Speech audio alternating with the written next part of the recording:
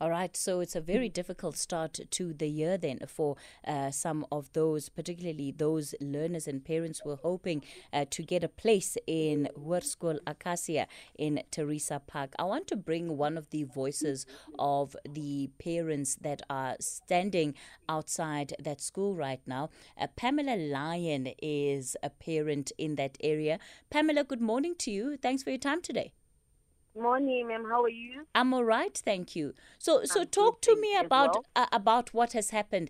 How many children are you wanting to enroll at Hoerskool Akasia, and what has been the process? Okay, I'm here to enroll one children, a daughter. Okay. Yes. Last year she was supposed to be in grade 8, so I applied on time, and then my application was unsuccessful. So this year I came again for grade 9. And again, they told us, I've been here, Monday I was here, and then they said to us we should wait for 10 days. And the principal said he doesn't want the media, so he will address us when there's no media. So we kept on staying here and staying and staying. So today again, we came back telling us that it's no longer 10 days. We're supposed to wait for 20 days. So there's nothing positive at all. We've been here for days, like there's nothing. They're busy avoiding us that the school has reached capacity, of which I applied online last year. But there's nothing promising. They don't want to hear that. So we've been standing here since, I've been here since 6 o'clock in the morning until 9. I'm supposed to be at work. So I couldn't. So when it comes to stressing and frustrating. Yeah, when it comes to the issue of transparency, and when the school says that they no longer have places, do you not believe them when they say that? I don't, ma'am. I don't. Saying some of the things I don't want to say it on the radio. But okay, let me just shoot. I have a cousin. Her daughter was doing the grade 8 from a different school. So last year they came here for grade 9. So they kept on pushing and pushing and pushing. On around February, she managed to get a space. So I believe that I'm going to do the same for my daughter to be admitted at the school. What's your So I plan don't B, take any story Pamela? Hello, ma'am? What's your plan B for your daughter? My plan B is I'm planning to go buy a uniform and drop here at the school, and they will just see, or they'll make a plan to, they'll decide what they do with her. But I'm not going to, because now she's home sitting, she's busy calling me, Mommy, is there anything promising? Like, I don't know what to say. I don't know what to say at all. And I understand the frustrating position that you're in, but, you know, there's also the challenge of if the school is saying that they no longer have capacity to take on learners. I don't believe that. Why do you think they're lying?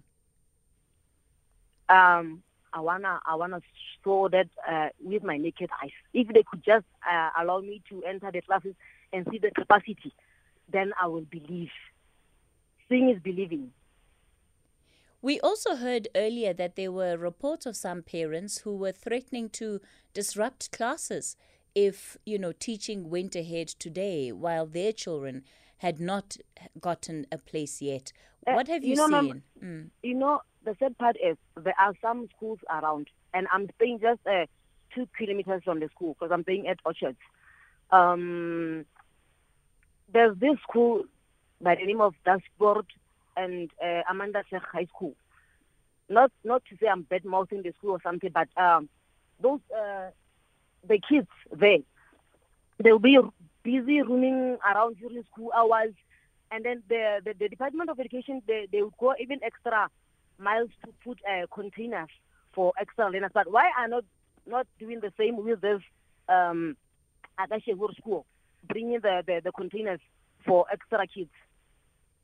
But do you as a parent accept that you won't always find placement for your child at your first choice of school for them? Yes, but then I don't have any other options. What about the other schools that are in the area? I'm not happy with other schools because I've seen the standard of education is not impressive. Like, it's bad. So when it comes then to the threat of disruptions, what do you know about that? Are parents now going to just stand outside the gates, or are they actually willing to disrupt the first day of school? Sorry, ma'am, can you please repeat the question? I'm saying that we heard earlier threats that parents were going to disrupt schooling because their issues are not being attended to. Is that still the case right now? You are among those parents. What have you heard? I'm not at all. I'm not among those parents. Oh, have you left the school? Pardon? Have you left the school? No. Yes, but I'm saying, what are the parents around you? I'm asking what the parents around you are saying. Oh, they are just crying, same as me. They are crying, same as me. Yes. All right, Pamela. Let's leave it there. Pamela Lion, she's the parent of one of the learners, hoping to get enrollment at Hoerskool Akasia in Theresa Park. She says that they're willing to camp out there for as long as possible. She's going to go as far as buying her child's school uniform and just, keep bringing her back to the school. And hopefully something will be done. Yeah,